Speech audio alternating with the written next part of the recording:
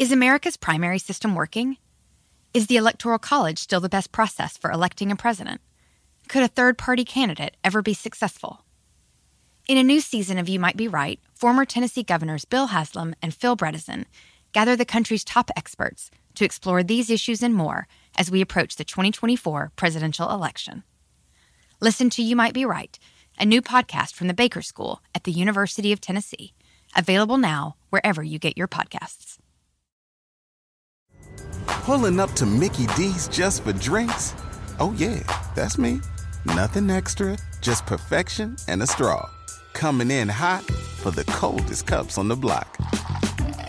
Because there are drinks. Then there are drinks from McDonald's. Mix things up with any size lemonade or sweet tea for $1.49. Perfect with our classic fries. Price and participation may vary. Cannot be combined with any other offer. Ba-da-ba-ba-ba.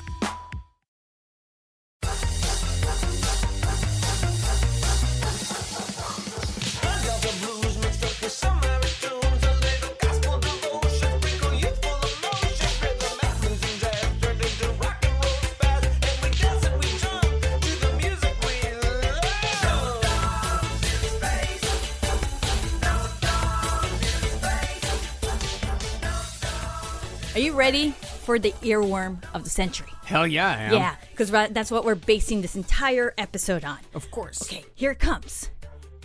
Despacito. Come on. I don't know the song. Oh.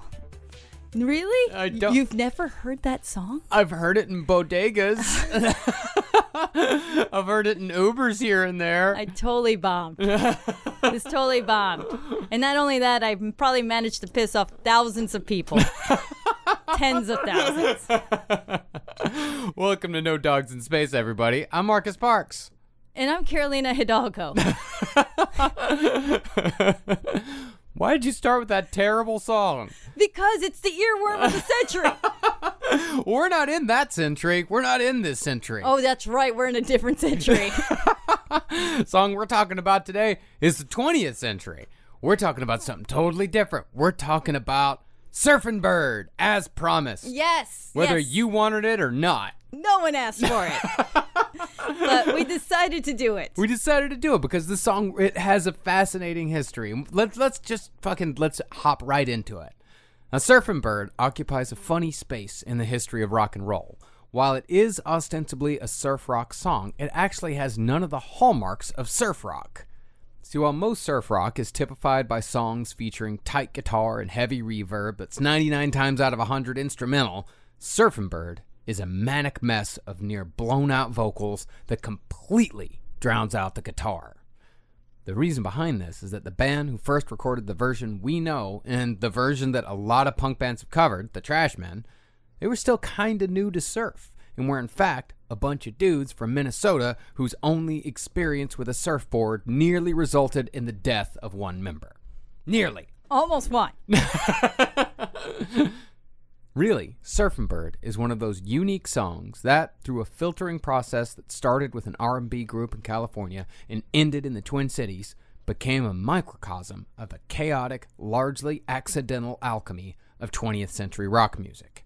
Now, we're not saying this song started any revolutions, but to understand how rock music evolved throughout the 60s into the decades beyond, a damn good place to start is Surfin' Bird. Oh, well, everybody's heard about the bird. Bird, bird, bird. The bird's a word. Oh, well, a bird, bird, bird. Bird is a word. Oh, well, a bird, bird, bird. Well, a bird is a word. Oh, well, a bird, bird, bird. The bird's a word. Oh, well, a bird, bird, bird. Well, a bird is a word. Oh, well, a bird, bird. The bird's a word. Oh, well, a bird, bird, bird. The bird's a word. Oh, well, a bird, bird, bird. Well, a bird is a word. Oh, well, a bird, bird. The bird's a word. Oh, well, don't you know about the bird? Well, everybody knows that the bird is a word. Oh, well, a bird.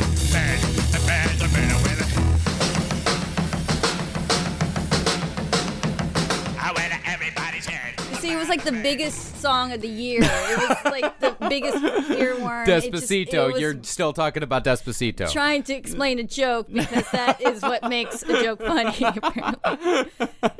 Nope, we're talking about Surfin' Bird. Yes. Now that's a fucking earworm for you. It's an earworm that is worthy of being an earworm. Yeah, it's a fucking great song. It's what? 15 words overall. Like, I mean, it's, and most of the words are nonsense.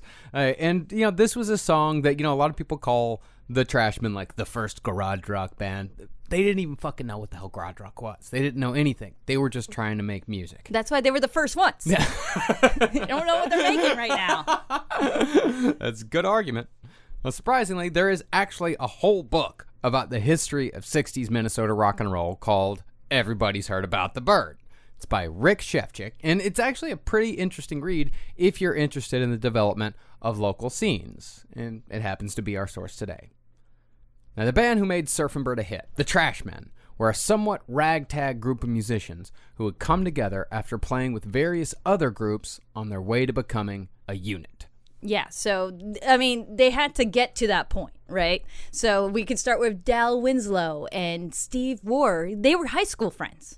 They actually met in homeroom class, which is like, you know, when they take roll call and they put the kids in alphabetically and things like that. So they're like, yeah, all our friends were W friends. Like last names were, you know, like we had that too at school at one point. Of course. And just so everyone knows, this is absolutely going to be the most white bread story we're going to tell this entire series. Of course.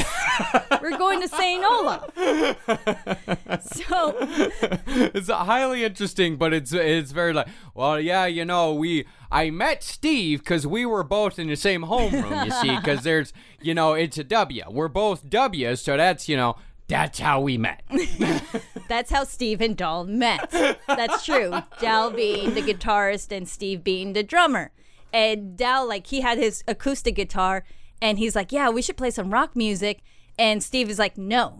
You need an electric guitar. Yeah. Like one that Buddy Holly plays. That way we can play some good rock music. And so they would practice together in their basement and just play along to records. Yeah, playing a Stratocaster. That was the guitar that Buddy Holly made famous. Yeah, so they wanted to be in a band, in a rock and roll band. So they came up with Jerry Wing and the Citations. God, what an awful name. Yeah, I know. It didn't. I don't think it lasted very, very long. Yeah. But then they met Tony Andreasen. Now, Tony, he was a lead guitarist because just like Dal and Steve would do, Tony would play around town at dances and roller rinks and church suppers, you know, wherever he could, like, play for a few dollars. What? Yeah. I'm at the roller rink on Friday. Church suppers on Saturday. You'd think it's be on Sunday, but they do it on Saturday to keep the kids out of the roller rink that they're going to on Friday. I once played at a church supper. Really? Well, stand-up comedy, obviously. It was they call them spaghetti dinners. Yeah, no, we had spaghetti dinners down south too in Texas. Yeah. Ugh. Oh, it's the worst fucking spaghetti you ever had in your life. I liked mine. Well, you my probably did it in New spaghetti. Jersey. Yeah, it was New Jersey. I'm talking Texas spaghetti. All right, so but yes, back then there was like networks of local musicians, of course, where they call each other up, and it was mostly high school kids or really young guys because they just needed someone who could play for a night for $7. Yeah. For all these like little shows that they would put together. So like let's say like if somebody like Steve got a gig together and they booked him for a roller rink, he would call up guys and book them. And then they would just rehearse together like one night and just like put a list of songs that they knew, and then they would put together, and then they would do the show. So that's how the three of them like met each other. Like Steve, Dal, and Tony, they were around that network, and they're like, hey, I like Tony. Yeah, me too. Let's bring them together. So the three of them would rehearse in Dal's basement or sometimes in Tony's garage, where they came up with like early names like the String Kings. Ugh. Yeah, you're right. Or what about the Ravons? The Ravons? How is it spelled? Like Ravons. Did it look like Ravons? Yes, it looks like Ravons or Ravens, or it just. There was actually a band called the Ravons. Of course, that's a Buddy Holly reference, Ravon and all that. Yeah. And pretty soon, the three of them, Steve, Dal, and Tony, they joined Jim Thaxter's band. So Jim Thaxter and the Travelers. So they were the Travelers. Yeah, and they actually ended up recording something. Let's listen to a song from Jim Thaxter and the Travelers. It's actually pretty fucking good. It's called Cyclone. Cyclone. It was spelled wrong in the LP. Wow, and it's still spelled wrong on Spotify.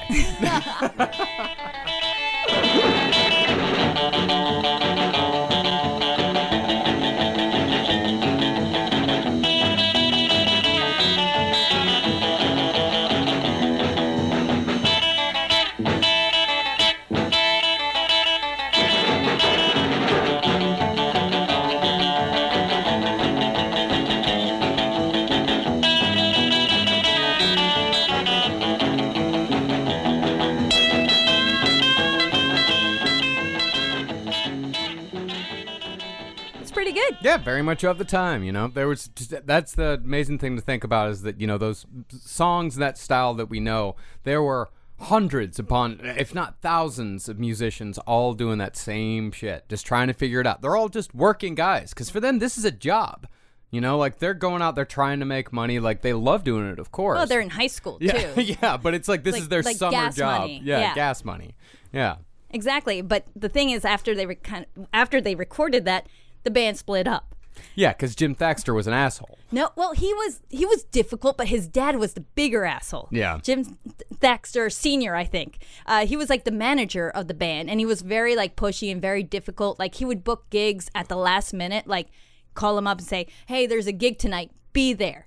And the guys would be like, oh, come on, I have a hot date or a big test tomorrow or something. Which, you know what? That happened to Dal. Jim's dad called up Dal and said, hey, we're playing at a roller rink tonight. You better get there. And Dal said, no, I'm not breaking my hot date again. Yeah. I'm gonna go on my date. And so just the band went on without Dal. They probably got someone else. And then Dal, to be an asshole, shows up to the roller rink with his date. And that's when Jim Thaxter's dad was just like, you're fired. He just fired him on the spot. And right there, Steve and Tony just got up and said, then we quit too. And they all walked out being like, we're going to just start our own band. Let's just get this guy. What happened, though, when they were about to do that, Tony joined the Army Reserves. Yeah, I mean, because back then they're trying to get out of the draft. Well, it's 1962? It's 1961. It's 1961. Okay, yeah. Things are starting to heat up a little bit. Yeah, this is when Kennedy, when JFK, he's mobilizing thousands, tens of thousands of people to Vietnam. And so a lot of times people would do things like act crazy, like Iggy Pop. Yeah. I think Steve, he got married young because Kennedy said he wasn't going to bring any married men to Vietnam or anything. Mm-hmm. Got divorced. Of course. Yeah, why'd you get married? To avoid the draft. She's fine. She'll do until the war's over. Oh, God. Take my wife, please. So Tony got in the Army Reserves, and the funny thing is that Jim Thaxter Jr. went with him. So they're like, hey, remember that time that I quit your band and stood up to your dad? Anyway, we're going to spend all this time at training camp together. And then Tony and Jim were actually given orders to go to Vietnam. Fuck. Yeah, they went all the way to the airport, and then at the last minute, they were given orders to stand down. Oh, God, I couldn't even imagine the stress of that. And they're like, oh, we get to go home now. So eventually, Tony got out of the reserves, and the three of them got back together, finally. And they got a new bass player, because they were like, okay, we got 2 guitars and 1 drummer. We need a bass player. So they got this guy named Don Woody. It's the most dive bar owner name ever. Yeah, it's like Don Woody manages our new bar, Georgie's. That's going to be our bar. When we open a bar one day, we're going to call it Georgie's, and it's going to be managed by Don Woody. And one day I'm going to call it Woody's. They don't know how to run a bar. And, of course, you know, it's funny that, yeah, all these guys avoided Vietnam, and yet Surfin' Bird gained a resurgence by being used in the second best movie about Vietnam, Full Metal Jacket. Yes. Best being Apocalypse Now, of course. Yeah, of course. It's the first one. It's it's the number best 1. movie Yeah. probably ever. My favorite movie. Yeah. Now, once the group began to coalesce, it became obvious that they'd need a name with a hook. So they looked through their record collection and came across a single called Trash Man's Blues by a songwriter from Wichita, Kansas named Tony Kai Ray. Hey, Mr. Trash Man. How much will you take to haul this whole mess away? How much will you take to haul this whole mess away? Why don't you do that? Right now I'm willing to pay. Have you seen my little doggy? He got away from me.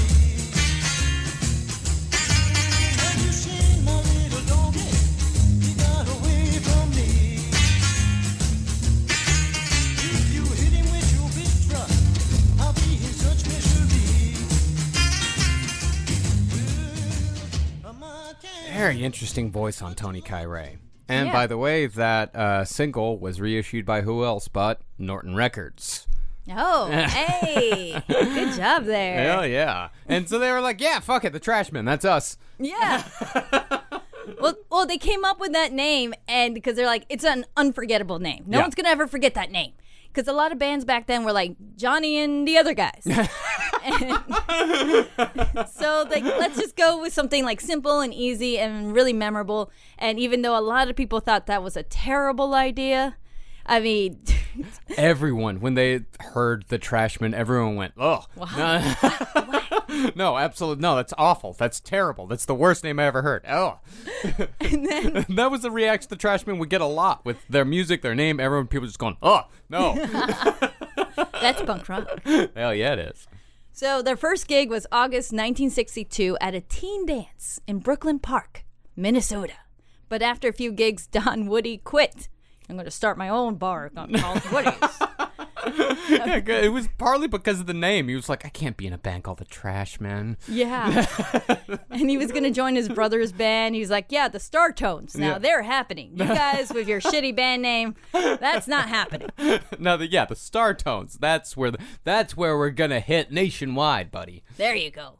So the Trashmen went through a few bases here and there until someone suggested Bob Reed. He was a bassist who had like band experience, and he played tuba in his high school marching band. I just wanted to add that because I've never met or heard anyone who played tuba in their marching band. And my friend Dusty, he played tuba. Well, that's cool because I think it takes like a different kind of person, like an original kind of person, to be like, I'll fucking do the tuba. Absolutely, yeah. Dusty was the type of guy that'd be like, actually, it's a sousaphone. Cool, man. Hell yeah. Yeah, okay. Great guy. Yeah. So Bob came in to audition with the guys, and they played really well together. So he's like, yeah, man, I'm totally down. It's a good fit. What's the name of your band? Oh, yeah, we're called the Trashmen. Are you shitting me? That was his exact words. He left. They had to call him up and ask him, come on, can you please join the Trashmen? And he's just like, okay, well, I guess. I mean, you guys were really fun to play with. I mean, I guess in 1962, calling your band the Trashmen was like the equivalent of calling your band now like Piss Cum Fuck Bucket. Like it's Really? That is an equivalent. That is quite. but just people Put going them like, side by side. like oh, like I don't want to go to that show. No, it's the Trashmen. Yeah, people were much more sensitive about things back then, and they also had no idea what worked and what didn't. You know, because everybody else it was Johnny and the somebody else's, like Johnny and the other guys. It was all that's who was making hits. So something different. People reacted badly to it. They reacted very badly to anything different or strange. But the Trashmen, they just fucking kept going forward. So once Bob was in the band, the Trashmen took the regular route of an American rock band in the early 60s, and then they started, like everyone else, playing the teen dances and the roller rinks, and they usually used a set list comprised of the hits of the day. But the problem the Trashmen had was that the most popular songs were also very short, because there was a belief that a song longer than 2.5 minutes wouldn't work on the radio. And this is another way that rock and roll evolved all on its own through necessity. Now, I suppose the radio rule had a sort of logic to it, but it was terrible for the dances the Trashmen were playing, because the songs were all over way too quickly. Kids want to dance with each other longer than 2.5 minutes at a time. So the Trashmen began doing their own versions, stretching 2.5 minute long songs like this one from Jerry Lee Lewis into 5 minutes.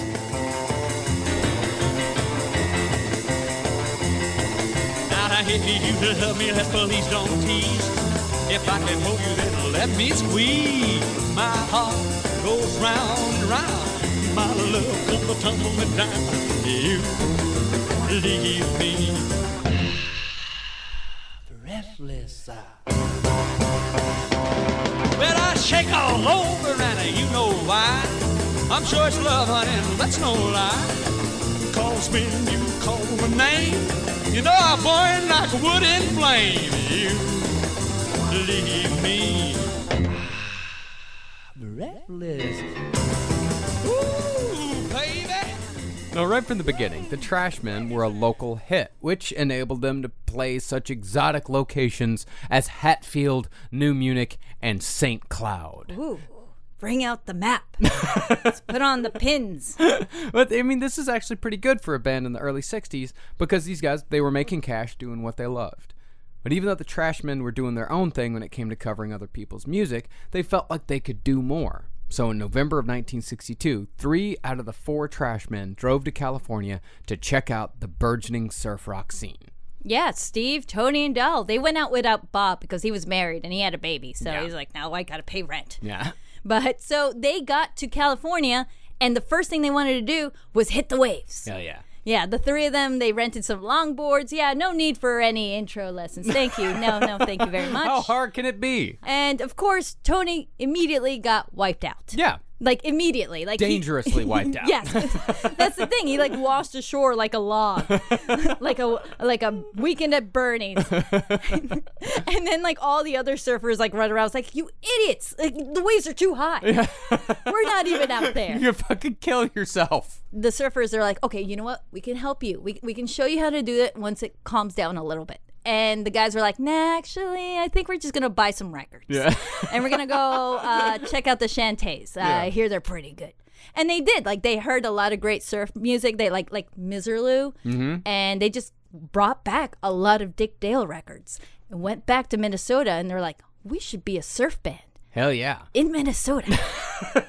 Well, they just love the music. I mean, I adore surf music.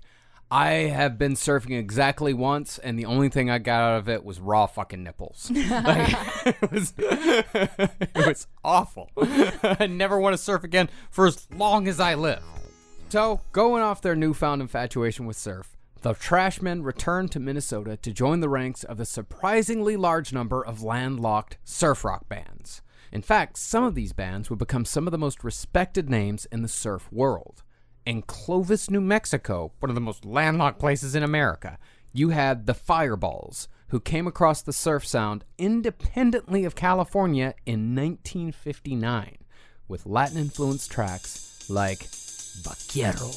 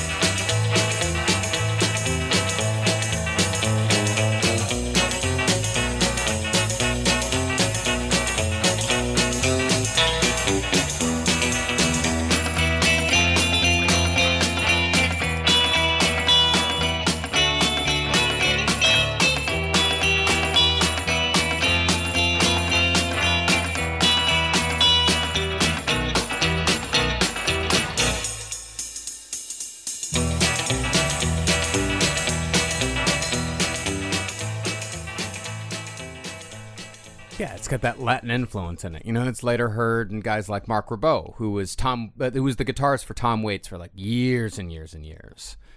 Then, out of Boulder, Colorado, you had the Astronauts, who took a song named Baja, written by Lee Hazelwood. Which I didn't know. Lee Hazelwood, same guy wrote like These Boots Are Made for Walking, worked with Link Ray a ton.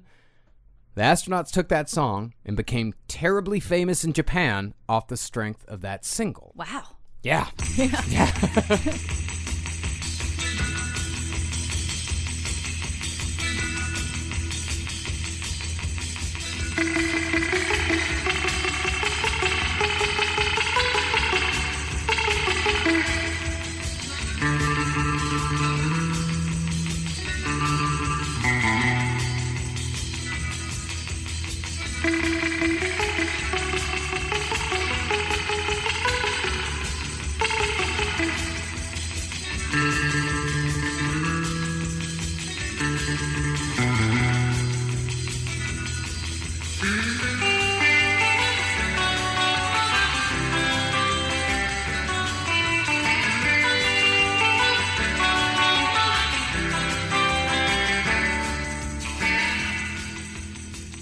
Yeah, barely made the charts in America, but in Japan, the Astronauts were mobbed on the street. Hey, good for them. Yeah, good for them. So much better because their first band name, I think, was called they were first called the Stormtroopers. So, but they figured out they had to change that, which is a good move. That was a good move. Very good move. Very good move. And while this next group wasn't landlocked, Brooklyn is still an unlikely origin point for what is quite possibly the sweetest and maybe the most popular of all surf rock tunes. That's Sleepwalk by Santo and Johnny. Oh, yes.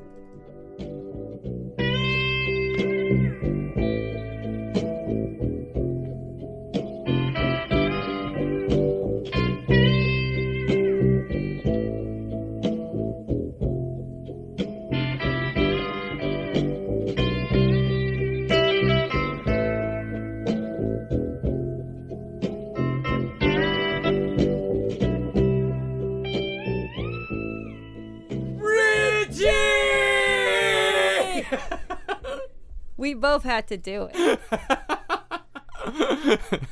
Had no choice. And you never have a choice. No matter where it's playing or wherever you are, whatever you're doing. You had a fucking funeral. You still got to fucking scream Richie. Especially at a funeral.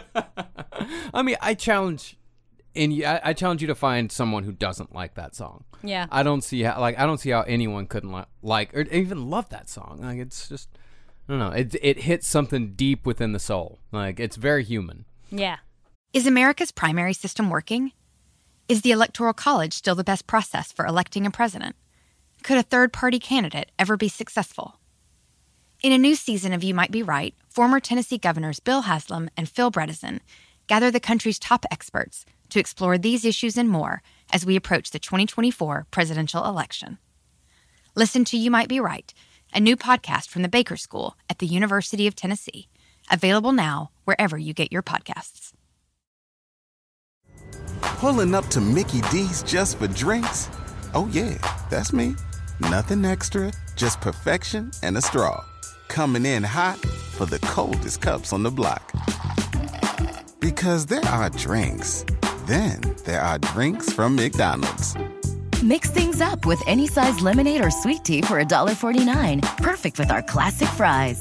Price and participation may vary. Cannot be combined with any other offer. Ba-da-ba-ba-ba. But for the Trashmen, landlocked in Minnesota, the band that inspired the last hit of the surf era did come from California. They were a touring band called the Sorensen Brothers, and they brought a strange medley to Minnesota that changed everything for the Trashmen. Yes, so the Sorensen Brothers, there's really not that much about them exactly because they just toured a lot for a few years, but it all starts, we'll go to the beginning. It all starts with Paul and Dean Sorensen, and they were the oldest of the 5 Sorensen brothers. That woman made 5 brothers. Hey, good for her. Hey, my mom made 3, so it happens. And Paul and Dean, they were in a band called The Revels around 1960 to 1962, where they recorded a song originally called Detour, written by Robert Hafner for The Revels, that they called Comanche. Mm-hmm. And they released the EP in 1961, and pretty soon after that, Paul and Dean left, to start the Sorensen Brothers band with all 5 brothers. The Revels pretty much split up after that, so they figured, okay, that's the end of that. That's the end of the Revels. Yeah. Then, in 1994, a movie called Pulp Fiction came out and became a huge hit. A gigantic hit. And the soundtrack was a huge hit, too. It was. It was a fucking amazing soundtrack. I mean, I had it. I had it, too, yeah. Yeah. It's gone platinum 3 times in the U.S. Wow. Yes, and Canada, each. And platinum 3 times in Europe, Australia. It's insane. It's huge. It's one of the biggest soundtracks of that era ever. So one of the Sorensen brothers, he was older. He took his teenage son to go see Pulp Fiction when it came out in the theater since he knew his brother's old band song Comanche was in the movie. And how old was his son? 15. Okay, all right. Not too bad. Father and son, they just sat in the movie theater waiting for Comanche to come on, and it finally did. Let's play Comanche first to see if any of you out there recognize what scene Comanche's played in.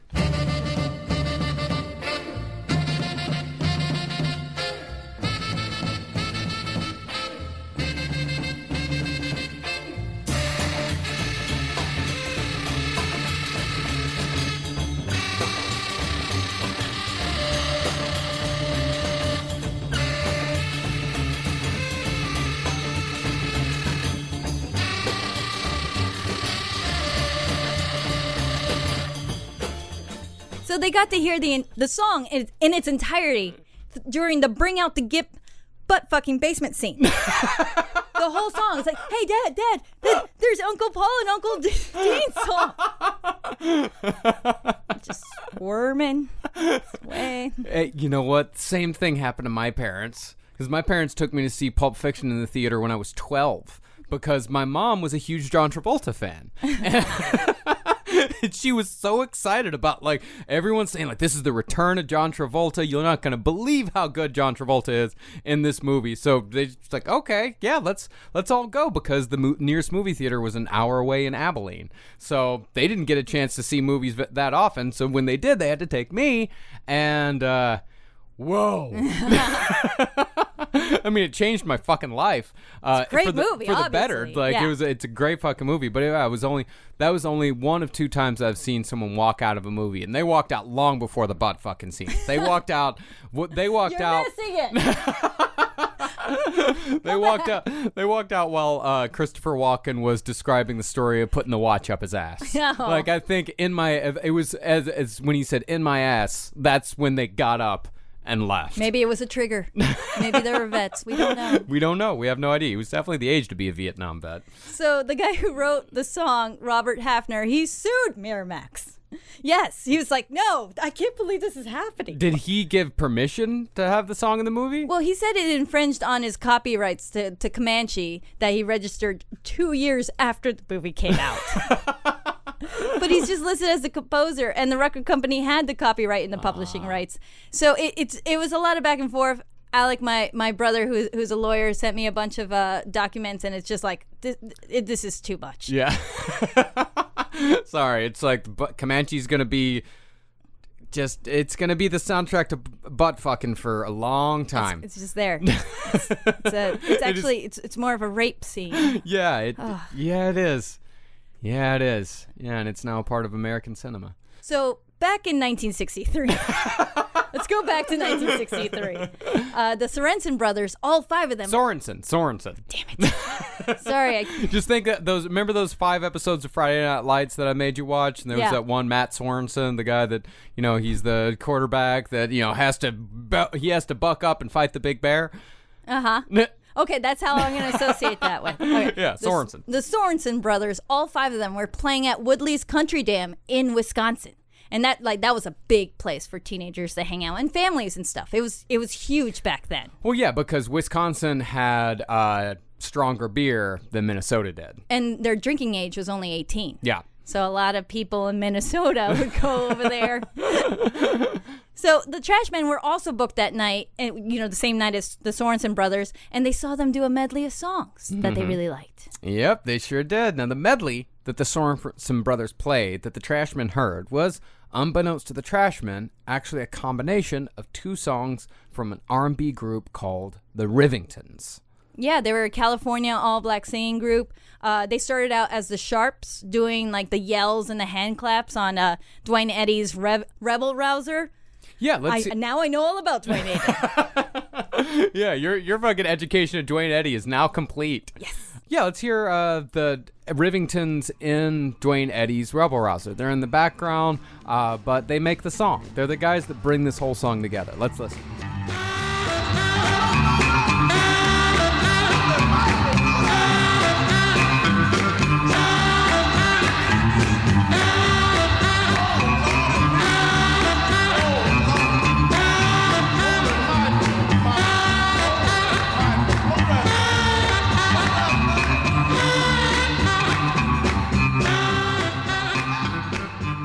See, that's some good rousing.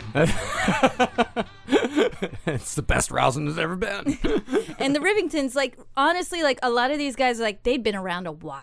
Yeah. And they finally got a hit in 1962 as the Rivingtons with Papa Mau Mau. Yep, and that's one of the 2 songs that birthed Surfing Bird. I mean, remember, we played this on part 1 of the Cramps, but let's hear it again.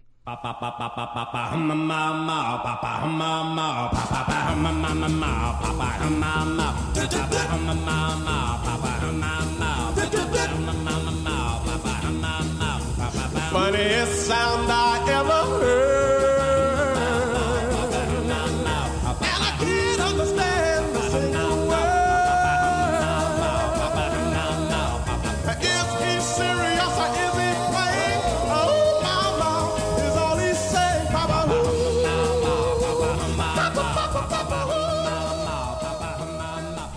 Now, Papa Oom Mau Mau was a hit for the Rivingtons. So going off that, the group released another single a couple of months later that was almost identical. Because in those days, people had no idea how hits really worked. And they figured if it worked once, it would work twice. And so the Rivingtons followed Papa Oom Mau Mau with Mama Oom Mau Mau. Papa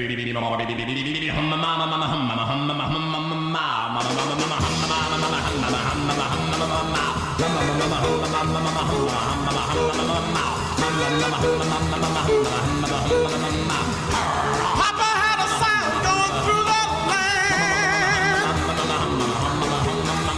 He finally found himself a woman who could understand. So when you've done everything you know how, then you go see Mama Ooh Mama, Mama Ooh, Mama Ooh Mama.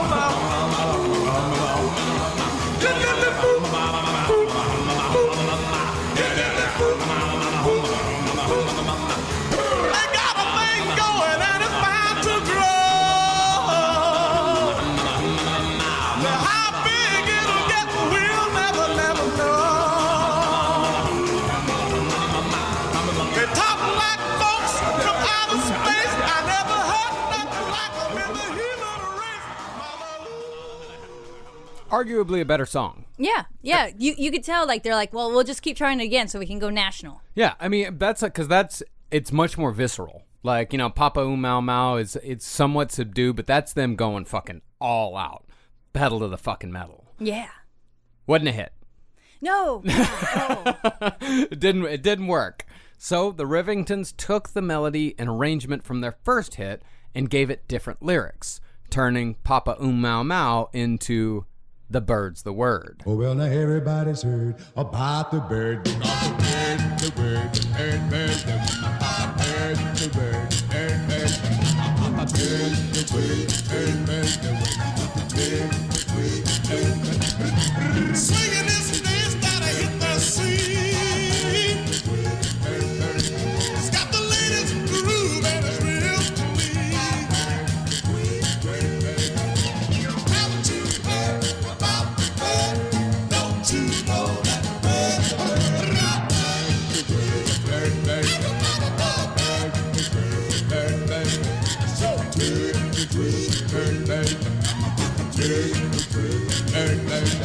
Come on, y'all, here and you bend your knees.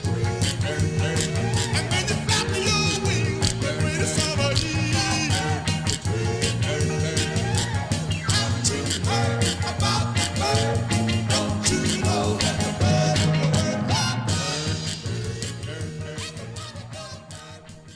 Well, since Papa Oom Mau Mau and The Bird's the Word were pretty much the same song with different lyrics, it was very easy to smush them together, which is exactly what the Sorensen brothers did.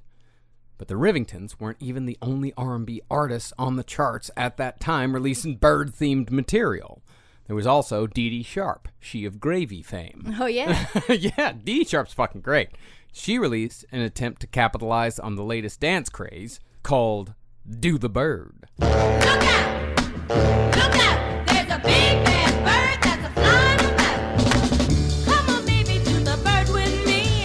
Fly, yeah. The whiskey pony to the bird with me. Fly, Come on, baby, fly your hands around.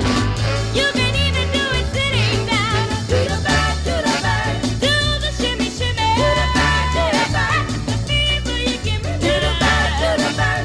Come on, we gonna twist it right. Oh yeah, hold it right. Oh yeah, shake and shout. Yeah, work it out, oh baby. Yeah, do the bird with me. Come on, take me to the sky above. I think I heard that song or a version of that song in Hairspray. Probably. Yeah, when what's her face goes, Ricky Lake goes. Ricky Lake. Goes in and starts dancing in the record store, and you know they all start doing the bird. Yeah. Yeah, that's cool. That's great, yeah. Oh, no, I mean, all this music like this is right up John Waters' alley. Well, furthermore, the whole phrase, "the bird's the word," was probably borrowed by the Rivingtons themselves. as there had been a song called Thunderbird floating around for years at that point that used the same phrase. Hey, Saint, what's the word? Thunderbird.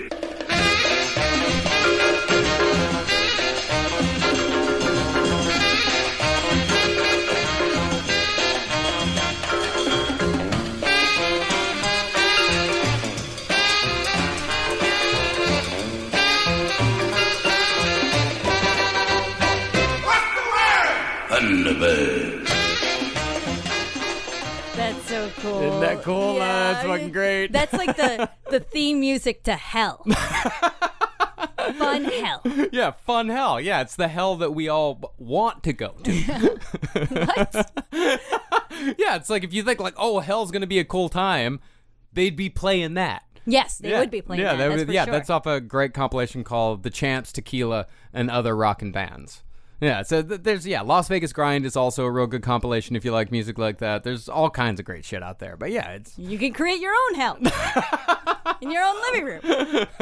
Now, tell us, what was Thunderbird? Oh, yeah. Thunderbird was a cheap wine that apparently you drank. I have drank Thunderbird in the past, yeah. I'm not proud of it, but I have. Yeah, so it came from the advertisement when they're like, what's the word? Thunderbird. How much it cost? 30 twice. And it's just like very, very cheap wine. Yeah, That's really all it It's is. insanely cheap wine. And somehow they got James Mason to do a commercial for Thunderbird wine. Let's just hear it. I like the unusual flavor of Thunderbird wine. It's an exceptionally good drink for every occasion. Thunderbird has an unusual flavor all its own. Not quite like anything I've ever tasted. I suggest that you try Thunderbird. It's really delightful. It has such an unusual taste. God, it's so unusual. Ugh. It's James Mason. That's coming from James Mason. Who's always like 2 drinks away from passing out. It's the most unusual thing I've ever tasted. And that's the thing. That's the crazy thing and how it all starts. It starts with a wine, a cheap wine that some bootleggers decided to sell to the ghettos. Yeah. And then it ends up being in an advertisement. And then, the Rivingtons start talking about birds. And and the next thing you know, their garage band puts it together. And then we have punk rock. Yeah, exactly. It's a lot of random things that kind of get us there. And it's amazing. It's all chaos. Now, even though Papa Oom Mau Mau and The Bird is the Word were minor hits, they weren't big enough to make it to Minnesota, which meant that the Trashmen had never even heard of the Rivingtons. Instead, they assumed that the medley was an original by the Sorensen brothers, which really isn't all that better from stealing it from the Rivingtons. They still took the arrangement that someone else did and adapted it. That's true. But even so, the Trashmen still got to work on their own version. Yeah, because, Steve loved what they were doing, like the Sorensen brothers. And actually, some people said, I think some of the Sorensen brothers did say, like, the Trashmen asked us to teach it to them. Yeah. But the Trashmen never mentioned that in any interview whatsoever. They did say, one of them did say that they told him, like, that's a good song, why don't you guys record your song? And they said no. Huh. I don't know. There's a lot of accounts of different things and fuzzy memories. Yeah, a lot of fuzzy memory. memories. Yeah, because we're talking about guys. It's not like they were doing a lot of drugs or drinking or anything like that. It just happened 60 years ago. It was a long time ago. So at the next Trashmen gig, they were all sitting in the dressing room backstage, about to go on at this ballroom show, when Steve started messing around, because he would always mess around and do weird voices, and he started singing like Bird is the Word song. But he came up with this funny voice, like this kind of voice that made everyone laugh. And the more he did it, the more they laughed. So he kept going. And then he realized, oh, this is great. I have a plan. I'm going to sing this song on the show that, yes, we're about to go on in a few minutes. Yes, I'm going to sing this song, and we're going to do 3 chords. We're going to do E, B, A. And I'll shake my head whenever I want you to change the chords. So they're like, all right, hope this is a good idea. So they went up, and Steve did the Bird song, and stopped in the middle, and he just did the thank you. Yeah. And he went back to the song, back to the Bird is the Word song. Yeah. And I mean, they added that their next gig, but the crowd loved it. They loved they went crazy. They played it 4 times that night. Yeah. It is that thing you do. Well, that's what one of the members said about like the formation of the group. They said it's, guys coming in, guys going out, trying to find the right, like it's that thing you do. He's like, that movie was actually very accurate. Yes. And then this local radio DJ, Bill Deal, he ran to the dressing room where the guys were and said, this song is the weirdest thing I've ever heard. You should record that song. Yeah. It's a hit. What's it called? Bird? It's surf music. So like what? Like, Surfer Bird? And Bill's like, no, that's no good. There's no action. You need action. We're going to give it some action. Call it Surfing Bird. Yeah. And that's how it was born. Yep. Yeah, that's it. That's what we had you wait a week for. Yeah. A guy yelling at a bunch of teenagers about how you got to give it some action. But I mean, really, the Trashmen, like the reason why they really wanted to record is because if they had a record, then their booking prices for live shows would go up. So they went and recorded a demo of Surfing Bird in the basement of a record store called Nickel Lake Records, owned by a seedy backstabber named George Garrett. Yes, actually. Just a huge piece of shit. Yeah, he was a sleazeball. Yeah. I mean, like, even the nicest things that people say about him, they say things like, interesting character. Or, he was a hustler. Yeah, I mean, Just hustled a lot. Anytime someone had anything nice to say, they always prefaced it with, now, he always treated me real well. I know, right? So George Garrett, he owned the record store. And in the basement, he had the recording studio that this guy, Ronnie Brown, was in charge of. Like, he ran the studio for him and everything while George was upstairs. So after a few hours of recording with the Trashmen, Ronnie went back upstairs and found George. George was like, how was it? Like, have they got anything? And Ronnie said, same stuff. Same old stuff. Same bullshit. And it wasn't just him. Like, Bob Reed, the bassist of the Trashmen, wasn't into it either. Yeah. Like, he thought, like, it's like, this is too much of a gimmick, but I'm also new here, so I'm just going to go with it. Now, after they recorded Surfing Bird, they got on the radio. And after Surfing Bird was on the radio, a man named Amos Heiliger, sometimes called the godfather of the Minnesota record business. Hey, don't sneeze at it too much. There's been some fucking great bands out of Minnesota. No, I mean, his name is so funny. Yeah, I mean, shit, you got Replacements, you got Prince, you got Husker Du. There's a lot of fucking great bands out of Minneapolis. Oh, yeah. But Amos Heiliger began getting requests at his store for Surfing Bird, and he called up George Garrett to ask if he knew these Trashmen. And without missing a beat, George Garrett said, oh, yeah, I manage them. He's like, yeah, that's my group. I manage them. Yeah, so that's what he told the Trashmen. He's like, I'm going to be your manager. Well, the problem that the Trashmen had is that George Garrett had a stipulation with his recording studio that if you recorded something in his studio, then he owned half of it. Yeah. Which was a bad deal. Yeah, I know. Like, and there are people around him that were like, we know George Garrett. George Garrett is a sleazy guy. He's the kind of guy where he would buy used albums and rewrap them in cellophane and sell them as new in his record store. He's the kind of guy that there is actually nothing about him before the 1960s. Like, there is nothing. Yeah. Like, he just showed up. Yeah, he just showed up in fucking Minneapolis and said, I do records now. Yes. Yeah, no one knows. They kept warning him. But, the Trashmen, they were like, all right, you know what? We're kids. What do we know? We don't have any money. We're going to sign with this guy. And then we'll try to move it to the majors. We'll figure it out from then on there, But George was not really actually a manager, other than like in name, I guess. Like, yeah, in name and percentage. Exactly. He would just get a cut. He didn't really care about their day-to-day, their gigs, or anything about that at all. Just numbers. And so when the Trashmen went to record their song again, this time they went to the nicer K Bank Studios, which was a little bit more expensive. George refused to pay for it. Yeah, he refused to pay for it because they had taken it to the radio station. After the radio station had played a little bit, they're like, you can do better than this. Take it, because it was the original version of Surfing Bird is like 5 minutes long. And he told him, like, take it down to 2.5 minutes and then you'll have a hit. And they did.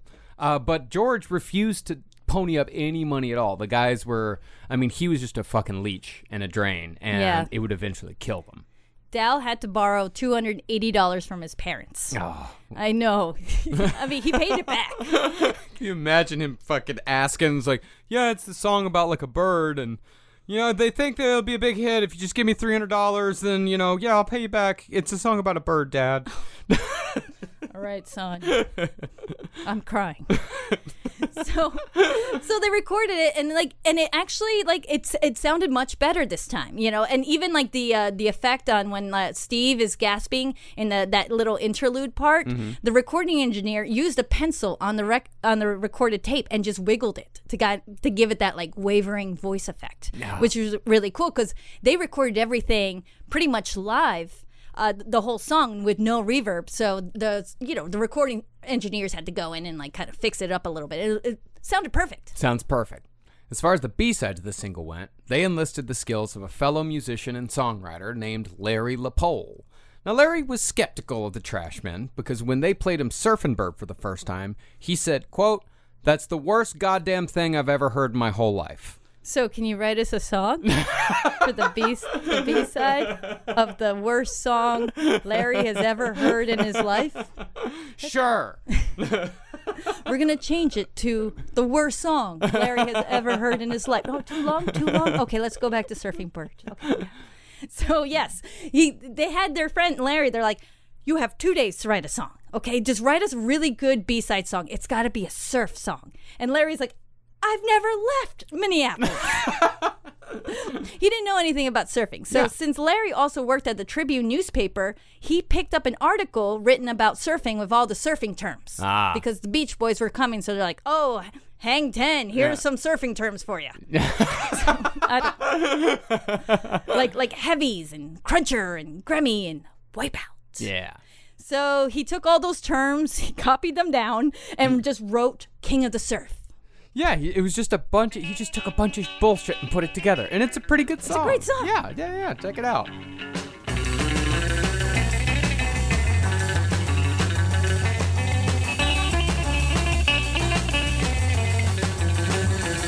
Well, we're taking my Woody and heading on down where the cool surfers all gather around. Got a brand new board and I'm ready to fly. I'll be shooting the curl before the sun is high.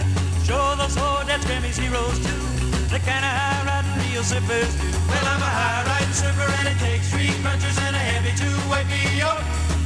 I can do a double spinner before you count to 3. Oh, king of the surf, that's me. Oh, king of the surf, that's me. Yeah, just throw a bunch of bullshit in there. No one cares. Did you hear it takes 3 crunchers and a Grammy, a heavy to wipe out. Yeah, you can do the spinner before you count to 3. Twice. Yeah, and Larry LaPole also wrote that song. He said he got as close as he could to the riff for Johnny B. Good without getting sued. Yeah, it was pretty good. Yeah.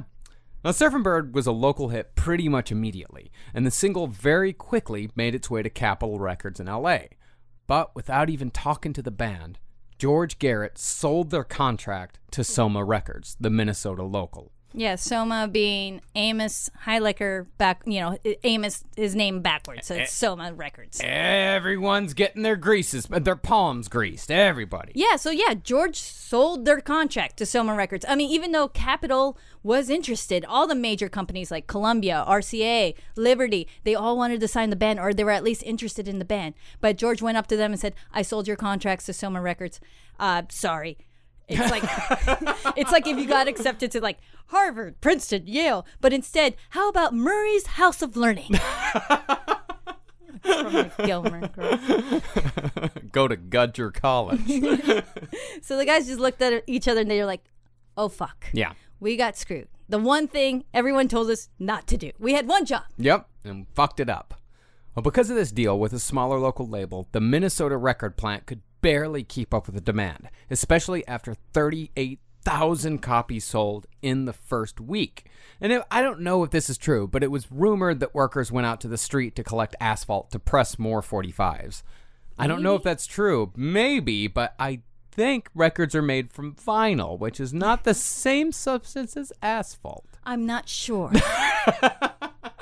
Maybe they had some to, sort. This is a weird gravelly one I got. Maybe they had a big like Willy Wonka converter machine. Like you just throw asphalt in, vinyl comes out. Yeah. But just as the trash men were starting to take off, forces out of their control knocked them down. Because Surfin' Bird was released on November 13th, 1963. And we all know what happened that year on November 22nd. Oh, yeah. November What was that? 1963. And yeah, the assassination of JFK. Yeah. Happened, and the guys, they were all, I mean, of course they were upset of what happened, but they were also like, what does this mean for single? Yeah. You know, I mean, and then they realized like, oh, we're kind of being a little selfish here. Come on, guys, like keep it together. And then I'm sure someone like Tony was like, but he almost sent me to Vietnam. I don't know, but I mean, it was just it happens, man. I mean, the country was in mourning. It happened. I mean, Yankee Hotel Foxtrot, Wilco's best album, that was released on September 11th, 2001. Like, this shit happens. This shit happens. But as it turned out, the teenagers of America didn't want to mope for too long about Kennedy getting killed. They were sad at first, and then they wanted to get over it pretty fast. Jesus. The teenagers, the fuck do they know? And the rest of the songs on the charts at that time were wonderful. There were some great songs on the charts, but they were still kind of sedate. They didn't give you any energy. Like, for example, this one, I fucking love this song, but it's very sleepy. It's by the Mermaids. It's called Popsicles and Icicles.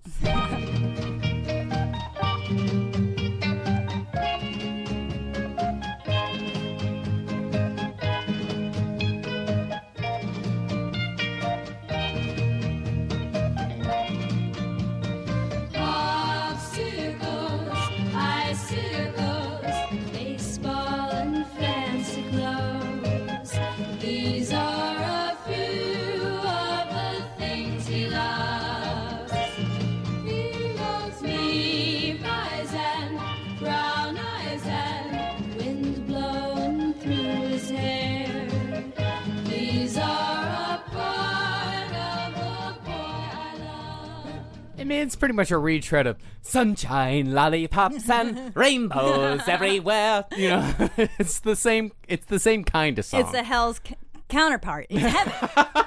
Yeah, it's like, if you're hearing Thunderbird in hell, you're hearing Popsicles and Icicles in heaven. It's wonderful. Leslie Gore's up there. Hop, hop, hooray! Nordstrom Rack's got sweet deals on everything Easter, which is Sunday, March 31st. Get to Nordstrom Rack now and save on Kate Spade New York, Too Faced, Steve Madden, Calvin Klein, and more from just $30. Score great brands and great prices on Easter looks for everyone, plus spring decor, gifts, and all kinds of deliciousness. Rack up the deals today at your Nordstrom Rack store. What will you find? Pulling up to Mickey D's just for drinks? Oh yeah, that's me. Nothing extra, just perfection and a straw. Coming in hot for the coldest cups on the block. Because there are drinks. Then there are drinks from McDonald's. Mix things up with any size lemonade or sweet tea for $1.49. Perfect with our classic fries. Price and participation may vary. Cannot be combined with any other offer. Ba-da-ba-ba-ba.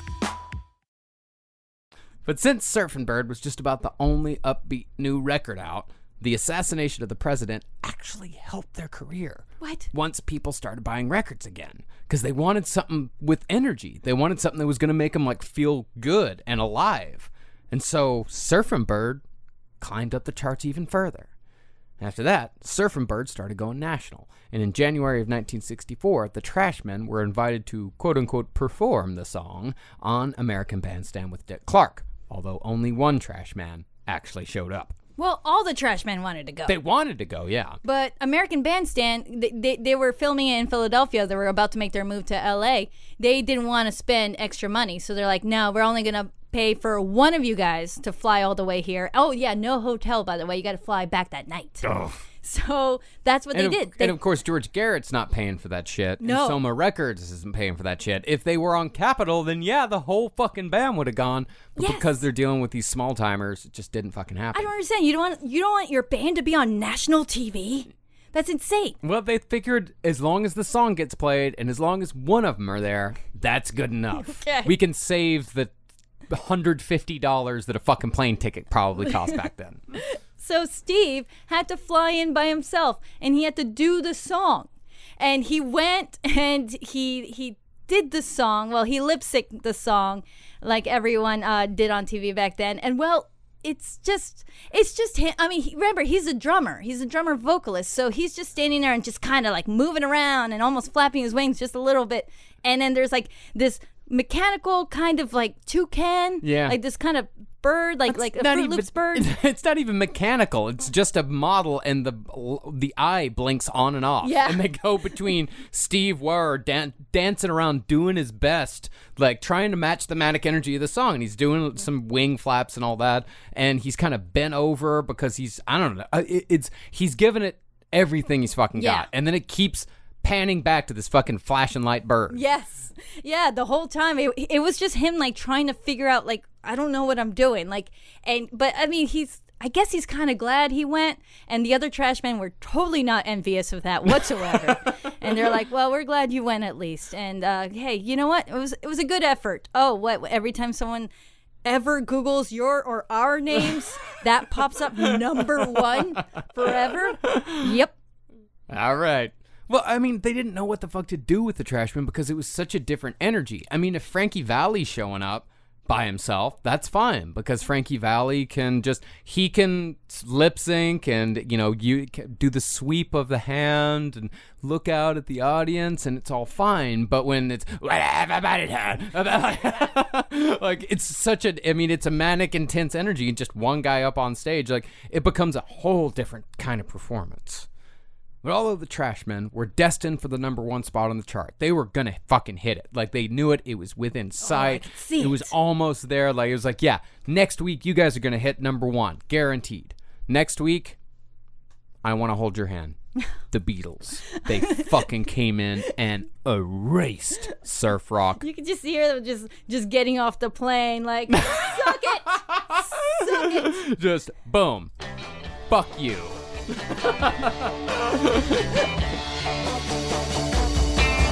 Oh yeah, I'll tell you something I think you'll understand when I say that something. I wanna hold your hand. I wanna hold your hand. I wanna hold your hand. Oh please, say to me. So remember, the Trashmen's song came out in November 1963. 2 months later, Bob Reed is like driving his car with the radio on and heard that song and just, are you kidding me? Because the Beatles showed up in January 1964. They had a number one hit right off the bat. Got invited to perform on the Ed Sullivan Show a few weeks later, and the rest is history. Yeah, I mean, that year, the Beatles, they were going 5 for 5 on the charts. Like, they would had the top 5 songs on the charts at different times in the 60s. Like, they took over the whole fucking, I mean, they took over, it can't, I mean, there's a name for it. It's called the British Invasion. Yeah. Like, it erased everything in American music. Yeah, but maybe for the better. I mean, that's the thing, too. The Trashmen also said, they're really good. And they, I agree. They're very good. Yeah, yes, that's. We once again must say the Beatles are very good. Yeah. Make a T-shirt. Yeah, make a T-shirt just as the Beatles are very good. It sucks for the Trashmen. The Beatles changed absolutely everything, and it was right as the Trashmen were about to fucking get there. And then the fucking Beatles came in and started talking shit about the Trashmen. That's true. They interviewed the Beatles, and they asked them, like, hey, what do you think about the Trashmen? And Ringo Starr, what did he say? I don't care for them. It was just so bored and annoyed and just like. Oh yes, them. Yes, I remember didn't we slaughter them last year? Aren't they dead now? Yeah, it was, and the thing is that the Trashmen were also like, their guitars don't sound very good. They need to get better guitars. Yeah, it's just a fad, right? By August, the Beatles had sold over 80 million records worldwide. Yeah. Oh, Yeah. that's it. That's it. That's the Beatles. The Beatles fucking the Beatles came in and slit their fucking throats. Yeah, well, But it's all fair. It's all hey, that's the way it goes, man. That's how chaotic all this shit was. Is that a band could come in from another country and destroy everything in a week. But the Trashmen were still popular enough to tour. It's not like Surfing Bird just went away. But their touring stories surprisingly involve a lot more guns than we're used to, and a lot more guns than I expected from the Trashmen. Yeah, they always had guns. Every single member had a .357 on them at all times. Yes, because they were also paid in cash at every show. So they would get these bills in like 5s and 10s and 1s. So what they would do is like they would keep all the money in like a suitcase and sometimes put it like right there on stage with them, like right behind. So that way they're always looking at it while they're playing. Yeah, most of the time it was put right by the drummer. Yeah, I mean, and He put the set list on it so he could always look down and make sure that it was still there. exactly, because since they toured a lot, they did 292 dates in 1964 alone. They rarely had any time to wire the money back home. So yeah, they all had their guns. They were all ready just in case. Because actually, one time, another car while they were driving kind of tried to run them off the road, and they were about to go rob them. But the guys all pulled out their guns. These nice Midwestern guys pulled out their guns, and the robbers were just like, "Never mind," and just kind of just hightailed it out of there. Yeah. So these things would happen, like, and sometimes they would even get into fights. Yeah, and like sometimes the guns got them in trouble with the fucking cops. Like one time they were at this hotel and they had all of their cash out on the bed in the hotel room. They had all their guns on the counter, and the hotel maid comes in. They're just like, "Hey, how you doing?" Like, yeah, come on in. Just you can take care of all the covers and all that. Let me get all these guns and money out of the way. And she slowly backs out of the room and closes the door. She went and called the cops because she thought they were bank robbers. Yeah. And then the cops came and made them fucking go and deposit all the money. They made them go and wire all the money back to Minnesota. They're like, it's not safe for you to be walking around with thousands of dollars in cash. They're like, that's why we have these. Yeah. Yeah, the only reason why they didn't get arrested was because one of the cops had worked security at the show the night before. Yeah, exactly. But the Trashmen actually had a lot more to worry about than just highway robbery and the Beatles. Pretty soon after Surfing Bird hit the charts, the Rivingtons heard it, lawyered up, and demanded sole credit for the Trashmen's hit. Yeah, because when George put out the record, he listed Steve as the composer of the song. So George gets a call from the Rivingtons' lawyer saying, like, why are the Trashmen getting credit for 2 songs that my clients wrote? And George was like, oh, so you guys aren't the Sorensen brothers. Sorensen. Damn it. And as you said before, the band members said that they never heard of the Rivingtons or their song before. So they only thought it was the Sorensen brothers. Yeah. So George settled by just giving the Rivingtons sole writer's credit for the song. He gave them everything. Yeah, well, the guys thought they deserved at least partial credit for the song because they changed it around a lot and things like that. But, I mean, I guess it's like, I don't know if that's exactly how it works now. Like, I mean, it is sampling. So maybe the Rivingtons they definitely deserve credit for sure. Oh, I absolutely agree that the Rivingtons definitely deserve like partial credit. You know, it's the melodies kind of the same. You know, of course the lyrics everybody's heard about, the bird's the word and Papa Oom Mau Mau, like, but the Trashmen put their own spin on it. You know, like they kind of did their own thing. It was kind of I guess you could call it a collage of, you know, the Rivingtons hits. And also they didn't know. They had no idea. They had no fucking clue. But, you know, music copyright law is very how would you put it? It's very complicated. Yeah. It's extremely complicated. And so, but George Garrett, like, he could have fought and gotten the and gotten the Trashmen partial Too credit. expensive. It's too expensive because that's the thing is that George Garrett was looking at the Trashmen and looking at Surfing Bird. It's like, oh, I'm gonna make money on this for the next few months. I've already made my money on this. It sold a whole bunch of copies. So who cares? No one's gonna listen to this song after 1965 anyway. The Beatles have already destroyed these guys. No one's gonna listen to Surfing Bird ever again. So yeah, fuck it. I'm not gonna spend money on a lawyer. Take whatever. And that ended up screwing over the Trashmen for a long time. Yeah, a long time. I think it was like 1983. They finally got like their master tapes and their at least their rights to their song. Yeah, I guess you could say. So it kind of worked out. Kind of, yeah. Ironically, though, after the suit was settled, the Trashmen tried to do the same thing the Rivingtons had tried years before with Papa Oo Mau Mau and Mama Oo Pow Pow. Perhaps in an attempt to recapture some royalties, the Trashmen released Bird Dance Beat in 1964. I wanna shake your shoulders and move your feet. We're gonna stomp to the bird dance beat. I wanna pop your arms and move your hands. Oh, we're gonna rock to the bird dance band.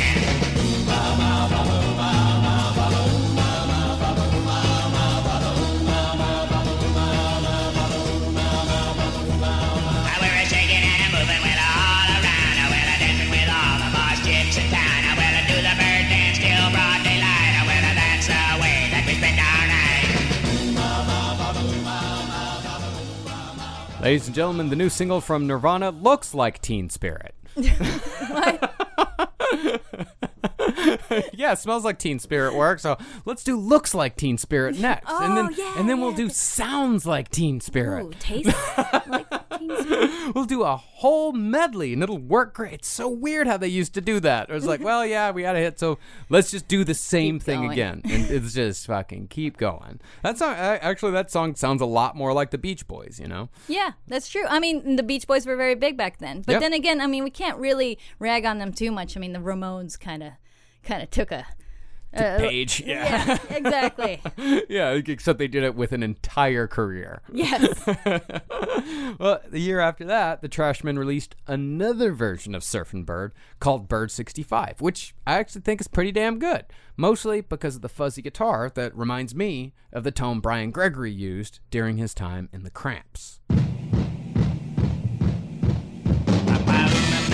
It's the same fucking song.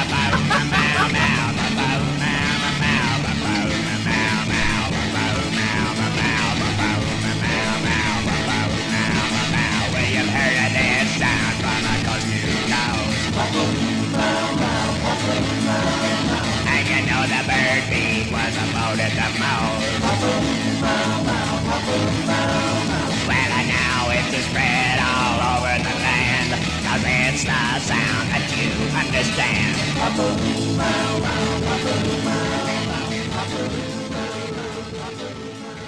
Again, it's the same song. It's the same song. I think we've all about to get our fill, but that's good. Yeah, that's good. Now, of course, the Trashmen, they recorded a hell of a lot of music besides just bird-themed material. I mean, there's a 4 CD set, about like a 4-disc set about just the Trashmen's entire fucking career, and a lot of it's really fucking good. And, they also tried doing other covers. They tried doing a version of Chuck Berry's Roll Over Beethoven. They recorded it. They're like, this is fucking great. And then the Beatles. Again. We meet again. The Beatles released their version of Roll Over Beethoven, and it was a huge hit. The Beatles version is better. I've heard both. Yeah. You know what? I like the Trashmen version. Oh. Maybe I'm just being a little contrarian here. I think I am. But I kind of like, I think the Trashmen version has a little bit more oomph to it. Ooh, I like this side of you. Antagonistic. So, by 1967, most of the Trashmen had reached their limit with the music business, and the original lineup called it quits that summer. That's a pretty good run. 6 years for a band. Yeah, that's pretty good. The only member who stuck it out was Steve Wahrer, the lead singer and drummer, although the other Trashmen think this led Steve to an early grave. Yeah, Steve asked if, hey, can I just keep going with a different band and we can call it the New Trashmen? And the guys were like, yeah, be my guest. We're done here. But unfortunately, that didn't last too long, or as Tony put it, it lasted about 10 minutes. Yeah. So, but you know what? Later on in the 80s, they got together a little bit. They played a little bit until Steve, unfortunately, He died of throat cancer in 1989 at the age of 47. Oh, young. Yeah, but luckily, it wasn't until much later when they reunited and started playing again. Because all those reissues and stuff, they came out in the 90s. And so they started touring Europe and making good money. And they did that 2007? It wasn't that long ago. Man, I had the opportunity to see the Trashmen and I didn't take it. Yeah, you didn't take it. They also played around in the U.S. with Deke Dickerson, actually. I don't know Deke Dickerson. Oh, he's a guitarist. I think he was friends with the Cramps, too. Oh. Yeah. And he was a very big fan of the Trashmen, of course. So they played together, they recorded some more. And then finally the Trashmen, they hung their instruments, if you can hang them, and retired in 2015. Well, speaking of the Cramps, of course, Surfin' Bird was resurrected by the Ramones and the Cramps just 14 years after the original release, which to me it's weird to think about it because it seems like 4 decades separate the Trashmen from New York punk. It was less than 2. It was 14 fucking years. And when it comes to the appeal of Surfin' Bird and how it hits different parts of the brain for different people, consider that the song was featured in both E.T. and Full Metal Jacket, just 5 years apart. 2 movies that could not be more different. Yes. And yet it was used effectively in both of those movies. And, there was the Family Guy episode. And all There was that. a Family Guy episode. Yeah. Oh, I thought it was pretty funny. I mean, yes, the joke gets old, but that's the Family Guy. But that's Family Guy. The joke gets old. And, Weird Al Yankovic actually wrote a little thing. Yeah. Can I read it? Of course. All right. This is about the Trashmen, by the way. Yeah. Okay, sorry. Whenever I write a song, whether it's a heart-wrenching love ballad or a food-based song parody, I always take a moment to contemplate, what would the Trashmen do?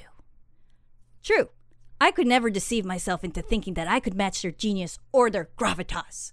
But artists need something to strive for, a beacon of perfection to guide their way. By equating the bird with the word, loudly and repeatedly, the Trashmen proved conclusively why they deserve to be immortalized in the Rock and Roll Hall of Fame. Although, let's face it, they never will be. No stinking chance. No. Weird Al Yankovic. Weird Al Yankovic. Yeah. That's great. No, That's great. I mean, that's the thing. If the only thing Surfin' Bird led to was Weird Al Yankovic, I'm fucking fine with that. I'm down with that. It's given me so much happiness over the years. And then garage bands make it big for a while. Iggy Pop is really into it. He's a part of that. And then next thing you know, boom, we have all this. Yeah. All this punk music. Yeah, and besides just being a great song that inspired a lot of other great songs, I mean, Surfin' Bird shows that the evolution of rock was by no means a simple or straightforward process. Instead, it was messy and unfair. And while that chaos resulted in fantastic music that makes all of us happy on a daily basis, the stress it put on the people in the trenches could sometimes be fatal, as it was for Steve Waurer. May he rest in peace. I wonder if there's any mention of it on his gravestone. I don't know. The bird is the word? Is that appropriate? Is that can we do that? Yeah, put a bird on the tombstone. Why not? Yeah. There you go. Yeah, so that you know everything. Yeah, now you know everything. You know as much as we do. You know everything about. We talked about Surfin' Bird for an hour and 20 minutes. Jesus. Yeah. Well, thank you everyone for listening. Thank you so much. And that's the thing is that we said that, hey, yeah, we're gonna do this episode on Surfin' Bird next week because we kind of need a little bit of a break before we get to the Dead Kennedys. And the thing is, we spent the whole fucking week on Surfin' Bird. We still worked our asses off on Surfin' Bird because we can't help it. We can't help ourselves because we did the same thing with the Sid and Nancy episode. It was like, oh yeah, we'll just do a Sid and Nancy thing. Yeah. And it'll be easy. We're gonna solve a murder from 40 years ago. Yeah. Tonight. So we did the same thing with this where we said like, oh yeah, we're just gonna do Surfin' Bird and it'll be fine and simple and we'll put an hour into it and then we'll record. It'll be fine. No. We put in a whole fucking week on Surfin' Bird. I know. We can't help so it. Much time. That's the thing. I know you were almost mad at me when I found that book. It's like, damn it, because we wanted to cheat a little bit and just like play the song and just talk about it. Like, hey, let's just bullshit and gab for like 20 minutes and then we'll put it out and then we'll laugh all the way to the bank. No, actually, no. No. So thank you all for being patient while waiting for quality content because it takes time. Yes. Quality content takes time. and we're only human. We need to live. I know. We need to live our life. All right. Well, thank you everyone for listening. We'll be back with another band next week. We'll fucking keep doing the bands, keep doing the No Dogs bands every single week. So thank y'all very much for listening and enjoy. Yeah, let's listen to a little bit of Surfing Bird to take us out one more time. Just in case you weren't sick of it. I know you wanted to hear it again. Yeah, one last time. Just take us out. Take us out. Goodbye, everyone. Thank you for listening.